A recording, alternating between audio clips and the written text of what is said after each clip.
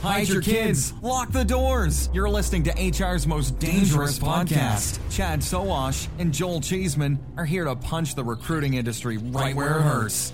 Complete with breaking news, brash opinion, and loads of snark. Buckle up, boys and girls. It's time for the Chad and Cheese Podcast. Oh, yeah. It's National Double Cheeseburger Day. But when you're in Nashville, it's Double Hot Chicken Day. You are listening to the Chad and Cheese Podcast. This is your co-host, Joel, Pass the Sweet Tea Cheeseman. And this is Chad. Someone get me a fucking aspirin Sowash. And on this week's abbreviated show from Recfest, CEOs get quiet, Grindr is back on the show, and Uber chases a rabbit. Let's do this. And my voice is torn up. Feeling it. Too many parties. Feeling it. Yeah, shouting over everybody. Jeez. There's been a lot of shouting. And it's not over. We got one more to do, man. The pontoon booze cruise tonight. I don't think that one's going to be as loud. There's not going to be a band on board. There is. Well, not a band, but we have music. Yeah. Oh, okay. Music's we have fine. Music. Everyone signed waivers. It could get ugly, dude. I don't know what's going to happen. It's going to get ugly. This may be the last episode that you'll ever hear. It's going to be ugly. Yes. So 3.5 hour drive down. We did the Tin Roof with Aaron App and with our friends over at Plum. We had about 40 people, 65 on the wait list who were literally in the bar. We had like this little roped off section, and that just went completely off the rails after that. It was just like too many people. So just come on, come and enjoy. Yeah. Yeah, it was wild. I mean, I don't think it's too ambitious to say that the two best parties that are going to happen at this show are ours.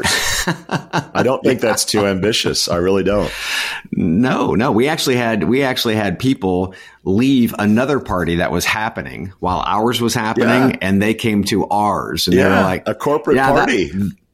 They were like, that one was pretty lame. This is fucking rocking. I'm like, well, we're on Broadway. We got hot chicken, free booze, again. Hot chicken. We have hot chicken lollipops, dude. Come on. Like, doesn't get any better than that. Little plum love all the way through, man. And then Dina Pirro, as soon as we show up, she starts rubbing my nose and beating me on the first week of fantasy football. Don't worry, Dina. I can't believe you brought up fantasy football for the mere fact that you're in last place.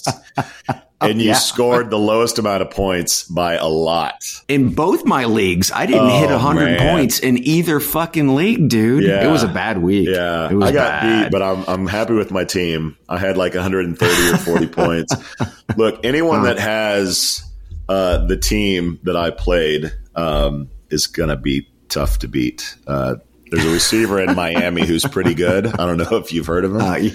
Yeah, he's pretty good. But it's week one. It's a long season, Chad. You can flip that last place to first place.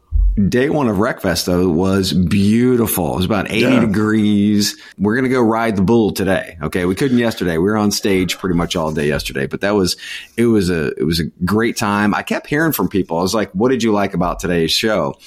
And they kept talking about, I'm hearing new perspectives, which is really weird because we go to so many shows, but getting Recfest into kind of like the groove here, into the mix here, there is going to be new perspectives, new ways that people present just being at Recfest versus all the other shows, which they all have their own personality. And that was really cool. And there are a lot of Europeans here, by the way. Do they have their own personalities, though? I mean, most of the conferences we go to, it's the setup is pretty similar. Like, go to a session, go get coffee in the expo hall. The voices are different, though, don't you think? What I'm saying is Recfest is unique, not just in the voices. And I don't think that those shows are that different. In fact, I would say one of the major selling points of Recfest is it's not HR tech. It's not SHRM talent. It's not the typical conference. And we knew that going in because we had experience in London. Yeah. But Americans, this is their first time. And we asked a sellout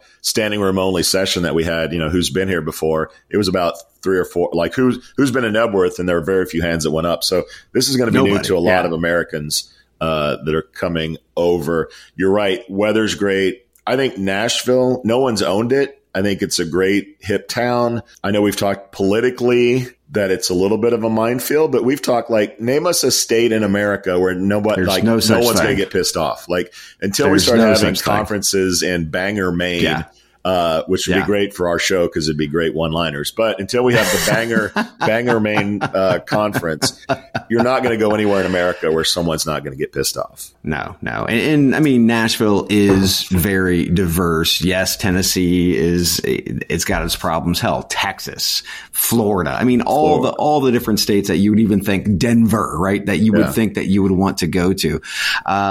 You're always going to find problems. Just find where your vibe is. And I'm telling you, man, this is a Recfest town. I agree. Now, I in terms of differences, I want to know, get your take on what you saw that was different. So few things I think they need to work on. So I asked about the Ferris wheel. Apparently with a Ferris wheel, you have to drive huge nails into the ground, and there's like a water duct or something under the irrigation system. They were like, we would flood the whole city of Nashville if we like put in the bolts and whatever for the Ferris wheel. Also, Ferris wheels in America are a lot more expensive than they are in England for whatever reason. Not like surprising. 10x the cost. So they realize the visual aesthetic that a Ferris wheel brings, and they're going to try, I think, to do something in the future that's similar to that. The other thing is like the paid bar. The bar should be open like it is in England. I don't know what the differences were. Sponsor. So they just need a sponsor on that. Yeah. I mean, I think this is the first year. You had let me paint the visual. You had Hack a Job giving out tokens for free drinks. Okay. Yeah. So you had one line at the bar, which was like 20 deep. And then you had 3 cash registers for the cash bar, which no one was in. So you had this huge single file line for people with tokens. So you got to figure out the free drinks, get a sponsor, get everyone lushed up by, between 3 and 5 o'clock, because most people left before the band started. There were 2 bands last night, and I think most people probably bounced before that. If you have the skyline of Nashville behind your conference, that's cool. But it's also a lure to get people out of the conference and into downtown Nashville. Broadway, baby. When you're on a farm in England, like you're not going anywhere anytime soon. Like you're kind of stuck there. No. So they kind of need to figure out, how do we keep people there? Getting them lubricated with alcohol is one. And then kind of start the music early, maybe get a DJ to get the vibe going. They need to figure that out. I think you have that, but you just use what you have here, and that's Broadway, right? And maybe you cut it off a little bit early. You have some music that's playing, all that other fun stuff, but you tell people to go out and enjoy themselves on the town and then come back tomorrow, right? I mean, you can't fight it. You can't fight the magnetic lure of Broadway, and you shouldn't, because that's what makes Nashville such a great, I think, event town to be in. So one thing I do have though is I think the vendors that we see in London, they really put together like the games, and I mean they really go all out. The vendors are going to have to step it up here in the US, right? They are just not making muster like they do from the London show. It was funny because Plum, I think they probably had the most traffic because every female in the place wanted to go get their hair braided, get their hair done, get a little tinsel in it or something like that. Yeah. And it was like, that was like a huge draw, but we're used to like games and fun and all this stuff all over the place. There was that. It just was muted compared to that of London. Yeah. I don't know how you get some vendor needs to step up. Hack a Job in London had the double-decker booth, the exclusive party on top, the mixologist. Like someone needs to step up in that way so everyone follows suit. But the vendors need to get on it. This is not HR Tech. This is not hang out in the exhibit hall. This is a party, and the vendors have a big part in that. So you took the words right out of my mouth. The vendors need to step it up for next year. Yeah. Well, and I got to give it to Hack a Job because they're going to be the Booze Cruise sponsor. They're the ones powering the Booze Cruise. So what they lacked in their double decker on the actual event, they're making it up for the Booze Cruise. But yes, we definitely want to see that ratcheted up. Yeah, no doubt. No doubt. We'll see you next year, Recfest, for sure. Wherever you are. Yeah. We will be here. Allegedly 1,200 people, but got tickets, and they're hoping to ratchet that up to maybe 1,600 next year. I think that's easy. I think this will go up to 2. There's just too much FOMO, too much word of mouth, too much stuff going on. People will continue to show up. and these changes will be made. So if it's not obvious, we're slightly hungover. I'm enjoying a coffee. If you're watching on YouTube, Chad is wearing sunglasses. This is going to be an abbreviated show. We're nixing the birthdays. We're nixing the regular shout outs. We're nixing the fantasy football leaderboard. We'll get back to it, kids. And anything else that you're used to. But enjoy this shortened show. Actually, I need the news soundbite for that, don't I? Let's try this again. Topics. Oh, you had it. Okay, I get it. I had it. I just pushed the wrong button. Hangover. Like I said, hangover. Okay. I get it. Hey, I want to push the Step Bro soundbite so bad, but I don't. Okay. So quick update before we get to topics, Chad. We called it. What's up? Yeah, no deal. This is from The Information, who actually we were talking about last week. Deal, who is embroiled in a government crackdown on online trading sites, have paused providing payout services to several businesses in that category as it conducts a review of their operations, end quote. Yes, we called it. These types of quote unquote trading companies represent less than 1% of Deal's revenue. So it's best for optics and business. And remember, to all those startups out there, we know you're moving fast. And sometimes, like in this case, you break shit. The key is cleaning up your mess after breaking. And that's what Deal's doing right now. So kudos to Deal.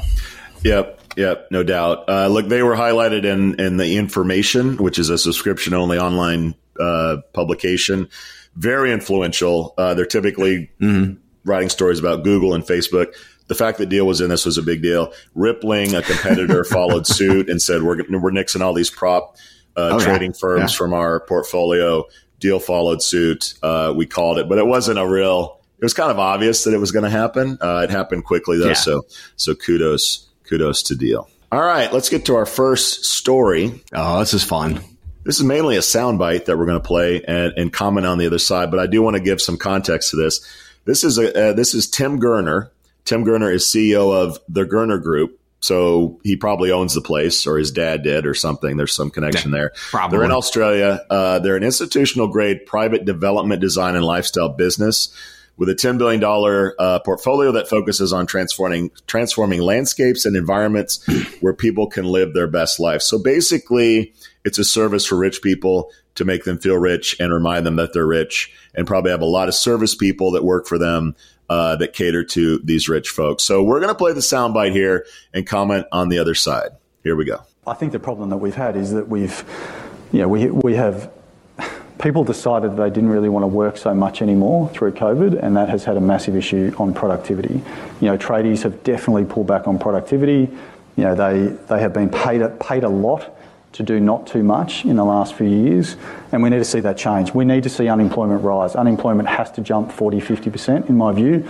We need to see pain in the economy. We need to remind people that they work for the employer, not the other way around. I mean, there's been a systematic change where employees feel the employer is extremely lucky to have them, as opposed to the other way around. So it's a dynamic that has to change. We've got to kill that attitude, and that has to come through hurting the economy, which is what the whole global, the world is trying to do. The governments around the world are trying to increase unemployment to get that to some sort of normality. And we're seeing it. I think every employer now is seeing it. I mean, there is definitely massive layoffs going off. People might not be talking about it, but people are definitely laying people off, and we're starting to see less arrogance in the employment market, and that has to continue because that will cascade across the cost balance. All right, Chad, take a breath and let us know what you think about Mr. Gurner's comments. So, I mean, they're saying the quiet part out loud, and that every CEO is thinking this, right? It's just that some have much better optics and they're better at narrative. So here's the quote. You heard it. I'm going to go over it again. We need to see unemployment rise. Unemployment has to jump 40 to 50%, in my view. We need to see pain in the economy, end quote. We need to see pain in the economy. So those are his words. And now, he isn't alone. He didn't just conjure this up one day. This is what is talked about in rich people circles. How do we get the peasants back in the fields? Pain Pain is the answer. And let's get this straight. What pain actually is, kids. Unemployment rates rise. You don't have a job. No job. You go into poverty mode. Mm-hmm. Poverty equals pain. Period. Right? And how do we strip the quote unquote arrogance away from them? He's framing a living wage benefits people wanting to be treated like humans as arrogance. And this is something that rich people have had the money to really prop up with the likes of the Milton Freemans of the world over the years, right? To have these people as kind of like their voice boxes. Mm-hmm. Now they're coming out and they're saying the quiet shit out loud. And this, kids, is what every single fucking board of directors is talking about right here. Yeah. This is it. Yeah. You know, I'm guessing the Grindr group is not publicly traded because no public CEO would say some shit like this out loud. No. He's also Australian, which means he survives 90% of the world's venomous animals. So he doesn't give a shit about what anybody says. This is, let's be honest, the powers that be have hated the last 2 to 3 years. They've hated the power going over to labor. They've hated the work from home movement. The structure that they've gotten comfortable with of ownership and capital got screwed for the last 2 or 3 years, and they're taking it back. Mm-hmm. And this guy's comments are exactly what others are thinking. Look, in case you missed it, Zoom, the work from home company, is getting people back to the office. To me, that's the quintessential sign that this shit is over. What is fascinating to me is that workers are somewhat fighting back. The UAW negotiations right now with the auto workers, which I think is going to be really tough for them because of something called Mexico. And Mexico is opening up manufacturing with cars. I think Mercedes and Volkswagen have just opened up some facilities in Mexico. Like, that's going to be a nuclear option that I think Ford and GM can use. Popular culture, you have a song called Richmond, North of Richmond, that if you haven't heard it, take a listen. It's basically about the rich fuckers that are screwing us over and the workers' opinion of that. Ultimately, rich people have money and poor people have votes.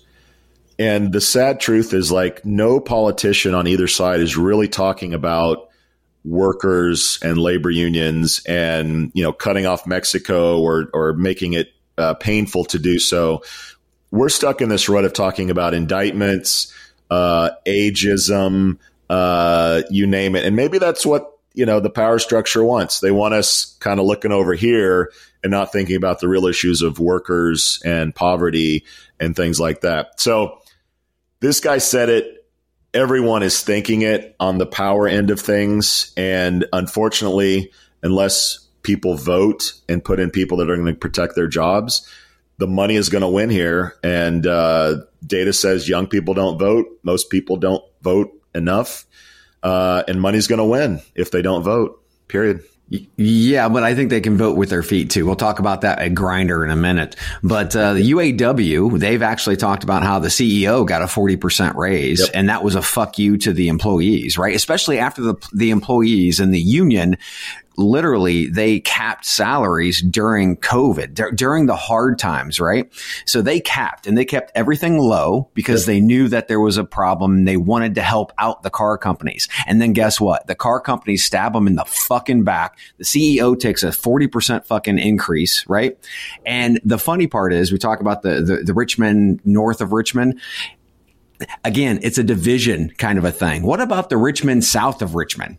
Yeah. What about the Richmond east and west of Richmond, right? This is all a ploy in trying to get the peasants to fight each other. I mean, it drives me fucking crazy. And the horrible part is what he is saying is true.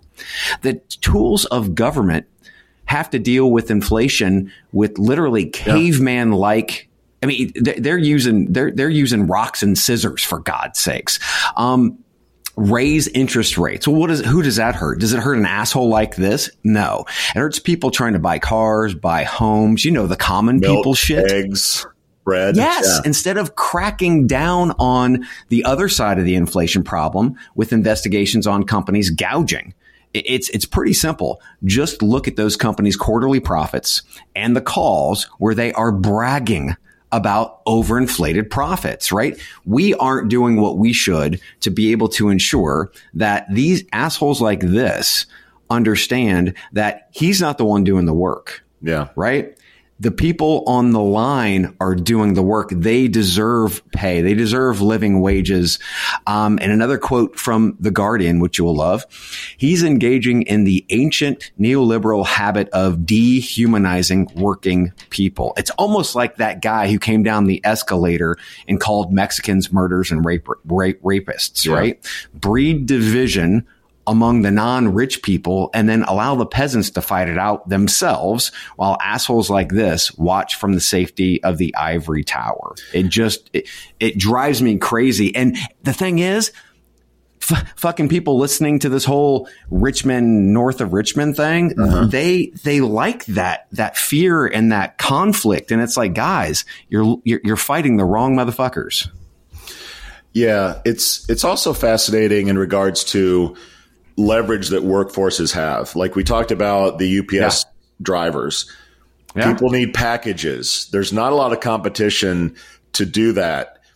Car companies, you have the EV revolution. You have a car company in Tesla that is not unionized. So it's not a level playing field, whereas it is for the UPS workers. So this dynamic is going to play out. And if you have leverage, you do. If you don't, get your ass back to work. You're lucky to have a job is basically the mentality. Well, that's the mentality. The problem is if jobs remain plentiful in the market, there's nothing they can do about it other than do the stupid shit and lose great talent. And then say that, that great talent was arrogant. So they left. They weren't arrogant. They just wanted fairness. That's all they're asking for. And watching, again, UAW CEO getting a 40% raise while all the workers who are doing the hard backbreaking fucking work, they agreed to keep their wages low. And now they want a piece of their own. And I get it, man. Yep. It's going to Mexico. And mark my words, you're going to hear political rhetoric around anti-Mexico or like cut Mexico off from these jobs. I think you're going to hear that in 2024. Yeah, it's not going to be focused on any CEOs or boards or any of that shit. It's all going to be the little people. All the little people, baby. Oh man, I love that. This is a theme show. This is like Dark Side of the Moon. The whole theme is on this whole thing. So we'll be right back. And holy shit, Grindr is back on the show, everybody. Again. I know. All right, Chad. Grindr is back on the show, Chad. Grindr's return to office policy led to nearly half of its staff leaving. I'll say that again. Half of the staff leaving. The policy required employees to relocate to designated hub cities or leave with severance following a unionization effort. Grindr United union filed unfair labor charges after 80-plus workers faced forced resignations due to a return to office policy following unionization, alleging retaliation and silencing by the company. Remaining staff continues organizing. Chad, your take on Grindr news. Have employers just lost their fucking minds? I mean, not to mention Grindr is wanting now to try to start helping other companies with their hiring, right? But they can't even get their own fucking house in order. Many of these workers who you'd actually said they were hired to be remote workers. Mm-hmm. And now they're being forced to relocate. Is this a layoff in disguise? Could be, because they probably know that most of these remote workers are literally just going to go ahead and take the severance, right? And they're going to say, well, didn't align with corporate culture. It was really just a layoff, right? It was really a layoff. But even if this is a layoff tactic, you can't expect to know who's going to eject and who's going to stay. And if you're getting rid of great top talent, I mean, this is just not how business is done. Companies thought that they had a productivity problem before. This is just going to exacerbate that problem. Low productivity has little to nothing to do with remote work. On the contrary, remote workers work more. The productivity problem lands squarely on the shoulders of leadership. They're losing people left and right. They can't fill positions fast enough. And the staff that have stayed behind are stretched way too thin, and they're doing everybody else's job who left, right? So you're having a productivity problem. It has nothing to do with the people working remotely. It has to do with your stupid ass leaders who are playing these control issue games. I blame Elon Musk. Elon laid off 80% of the tech support staff at X, Twitter, and by most accounts, hasn't lost a lot in terms of serviceability. At least that is the popular sentiment. Other big tech companies followed suit, and now we're seeing the Grindrs of the world, the app makers of the world follow suit. However, people hate the headline layoffs. They can avoid the headline of layoffs if they do this bullshit. If they say, we're back to the office, you got to live in these hub cities. Sorry, I don't know if they offered relocation. Probably not. Just said, hey, the party's over. You need to live within a certain radius of a hub or a headquarters. And this is a very popular strategy. We're seeing this on a regular basis. It's very convenient. People just leave. You don't have, they're paying them severance, which is great, but a lot of companies aren't. They're saying, good luck. Thanks for playing. And in the process, they get to reduce headcount. They make shareholders happy because they're following Elon's lead of being a much leaner tech company. And this is what you get. So the good news is startups are getting money. I look at the news every day, not just for employment, but who's getting money. Yeah. Like we predicted, AI is going to create so many more opportunities. A lot of these people are going to start their own companies, their own apps. It's going to be painful in the short term. But I think heading into next year, we're going to see some exciting companies, some really great startups that couldn't afford the talent that was working at Facebook and Apple. They're going to start bringing these folks in, making them owners of the company, and we're going to see some really exciting things happen. There's just going to be a lot of pain for the next 6 to 12 months for a lot of workers. Well, and we've talked about it. Those companies, the Facebook, the FANG companies, they overhired. They were literally trying to starve the market because they had so much fucking capital. Right. They're trying to, and this is, if you have the money, if you were a rich company like a Facebook or a Google, something like that, your profit margins are such that you can waste cash, right? And starving the market, your competitors of great talent is a way to do that. It shouldn't be legal, but how are you going to fucking enforce something like that, right? But that's what's happened, and I agree 100%. These people are going to come back in the market. They're going to work for startups. They're going to start their own companies, and we're going to see a lot of innovation come out of it. Yeah. So our buddy at Van Hack, Ilya, who's a big fan of the show, I know he's listening for sure. Hi, Ilya. Talk to him. His job is to basically bring tech talent and companies together, focused in Canada, which we all love. But he commented that he believed August was like the bottom in terms of hiring tech. And he thinks that from here on out, not necessarily a hockey stick, but it's going to trend up significantly. And I think our sentiment reflects that. So good times ahead, hopefully. And there's going to be some real exciting stuff, I think, in terms of new companies. Well, and you've got this other asshole that we were just talking about who was like, we need pain in the market. You've got Mark Benioff, who told MSNBC, quote, I'm a remote worker. I've always been a remote worker my whole life. I don't work well in office. It just doesn't work with my personality, end quote. Yeah. We're going to see some companies continue to treat their employees like adults, right? They're going to hold their feet to the fire with project deadlines, with goals, with all these things that we all as adults understand. And if we don't meet those marks, then, we have the opportunity to get our ass fired, right? But if we overachieve those, again, we're giving the people that we hired, we trusted them. We hiring them, we trust them in our company.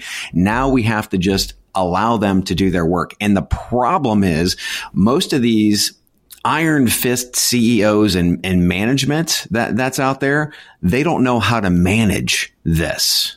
They don't know how to manage it. And that is a problem of management and leadership, not of the employees. Right. Right. You know, there were a lot of tools early on that were supposed to solve this whole engagement and tracking and monitoring. Apparently they're not working as well as they promised. My hope is that all the new startups that are founded by these folks commit to remote work. Like they've been burned. Like they're going to commit to like not being in an office or having an office. And I think we're headed towards a two-class company society where you're either you're in the office or you're not, and we'll see who wins that as it shakes out. Well, I think there's a hybrid, variable that's there too, where you allow somebody to actually say, "Hey, look, when you're going to come in." Again, Cummins Engine Company in Columbus, Indiana, they have. They downsize their footprint from an office space standpoint. And you have specific days that you check in to say that I'm going to come into the office to work, right? So that they know that they have enough space. There's a space management, those types of things, but they trust their employees enough as adults to say, hey, look, when do you want to come in? You know when your meetings are, you know when you should be in the office to do these things, and then when you don't. And that's been happening for years with Cummins. Yeah. I think we have to get to some resolution to what work like back to the office is, or return to office. Because to me, hybrid is back to the office. If I have to go to the office 2-3 days a week, that means I have to live within an area that I can get to the office. Yeah. Remote work to me is... my company is in Chicago, but I have a van and I just travel the country and set up shop at Airbnbs. Like, to me, that's remote work. If you go to the office at all, unless it's like, oh, once a month, we're going to fly you into town and you're going to work from the office. Like, to me, that's not remote work. So anyway, resolution in terms of what office is at least one day a week that you have to be in an office. You're not a remote worker. Yeah. Yeah. If it's a mandate, yes. Yeah. I agree 100%. Because if you can just, let's say, for instance, I do work close to the office, but I do, like you said, I go to Portugal, work out of my place there, an Airbnb somewhere on the East Coast or West Coast or something like that. If I have the flexibility to do those things, that to me, again, the autonomy as an employee, as an adult, I think that to me constitutes remote work. But yes, if there's a mandate that you have to come into the office one time a week or what have you, that is more of a return to office. Right. Maybe Uber will save us all when we get back. Oh, Jesus. News out of Uber. Chad, have you taken an Uber since you've been here in Nashville? Lyft. I've taken Lyft. Lyft. Much cheaper. Yes. I cost compare. And Lyft always is cheaper. So if you can do it, Lyft tends to be the selection. Anyway, rideshare app Uber is reportedly working on a service similar to TaskRabbit, allowing users to hire people for various tasks beyond driving and food deliveries. The potential new service, codenamed Chore, was discovered in the hidden code of Uber's iPhone app. Users can hire a tasker for a minimum of 1 hour, specify the task duration and preferred arrival time, and the app will calculate the cost based on the task's time requirement. Chad, what's your take on Uber taking it to the rabbit? The quest for Uber's continual profitability. They're just trying everything. Let's throw everything at the wall and see what we can do. But I do believe an app like this, if it's done right, could kill companies like Thumbtack, Angie, and other service apps. Yep. Because again, many people use Uber. I know that, when we're in a city somewhere, Julie will get Uber Eats if we just don't want to go out. Right. Yep. So that is an add-on service. But if Uber really wants to do this, I think they buy a Thumbtack or an Angie or something like that, so that they have all that contractor or gig base that's automatically there, and it's just add water, and you put this app pulled together, and it's just a much easier way to do what Angie and the Thumbtacks of the world have been doing for years. And I mean, that's literally, it's just it's lead gen is all they do. It's lead gen. This could be more than that, which I think would be really cool. Yeah. TaskRabbit has the benefit of being owned by IKEA, oddly enough. Yeah. We talked about that a few years ago. If you've never put together an IKEA couch, a little help can go a long way, which I think was the precipice for IKEA. YouTube, IKEA, and Ryan Reynolds. So YouTube, IKEA, and Ryan Reynolds. Fucking hilarious. Go ahead. Sorry. I have no idea what you're talking about. I'll Google it later. It's hilarious. Yes. But these are mostly fringe companies. They're kind of features, I guess. I don't think any of them, Thumbtack, Angie, are public companies. So yeah, they seem. Angie was. I don't know if because they were Angie's acquired. List, Yeah, they were acquired. Yeah. So I don't. It's not my lane, but I don't think there's any take off success stories around this business. Look, Elon must have some serious envy about Uber, because Uber is what I think Elon wants X to be, sort of an everything app. Mm-hmm. I need something delivered. I need a ride. By the way, I love scooters. Nashville full of scooters. I'm on scooter alert, everybody, if you're driving the streets of Nashville. Yes. So they're becoming this sort of whatever I need, I can go to this quote unquote super app and get it. And to me, it makes perfect sense that they would add this option. I think any contractor, they already know about Uber. They're going to put their profile in there, and we'll see. Can they strangle Angie out of business? Can they strangle the Thumbtacks out of business? I guess we'll see. But I think that's Uber's goal. I think they just want to suffocate everybody to where they're the only player, and we go to them for all of our shit that we want, all of our conveniences.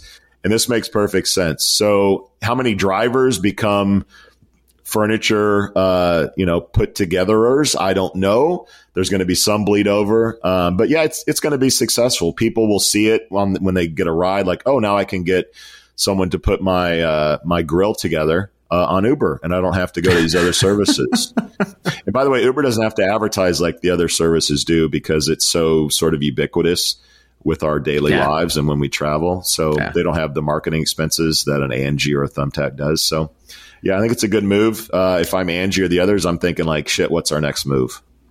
What do we do now? I'm thinking let's put in a really good bid to get bought, to get acquired by Uber. Because I mean, those companies are legacy. Yeah. They're old style lead gen. I mean, this is something new. It's much better. They just need a database, like in Angie, because they have like the plumbers and the carpenters and the handymen and all those guys. Will drivers do it? Maybe, but I mean, you don't want to like hang your hat on that, right? You want a database of these people right out of the gate. So if they go full steam, hopefully we see an acquisition. Yeah, and I don't know who would buy some of those companies. I mean, they're so fragmented, they're so localized. It's sort of like Groupon, right? Like Groupon was huge locally, but like other services came along or coming. So I don't know who would buy these guys, but that is an interesting notion. We'll keep our eye on it. But until then, Chad, my Uber is here to take me to Recfest for day 2. I'm going to get another cup of coffee. I'll see you on the booze cruise, my friend. Yes. We out. Wow, look at you. You made it through an entire episode of the Chad and Cheese podcast. Or maybe you cheated and fast-forwarded to the end. Either way, there's no doubt you wish you had that time back. Valuable time you could have used to buy a nutritious meal at Taco Bell, enjoy a pour of your favorite whiskey, or just watch big booty Latinas and bug fights on TikTok. No, you hung out with these two chuckleheads instead. Now go take a shower and wash off all the guilt. But save some soap, because you'll be back. Like an awful train wreck, you can't look away. And like Chad's favorite Western, you can't quit them either. We out.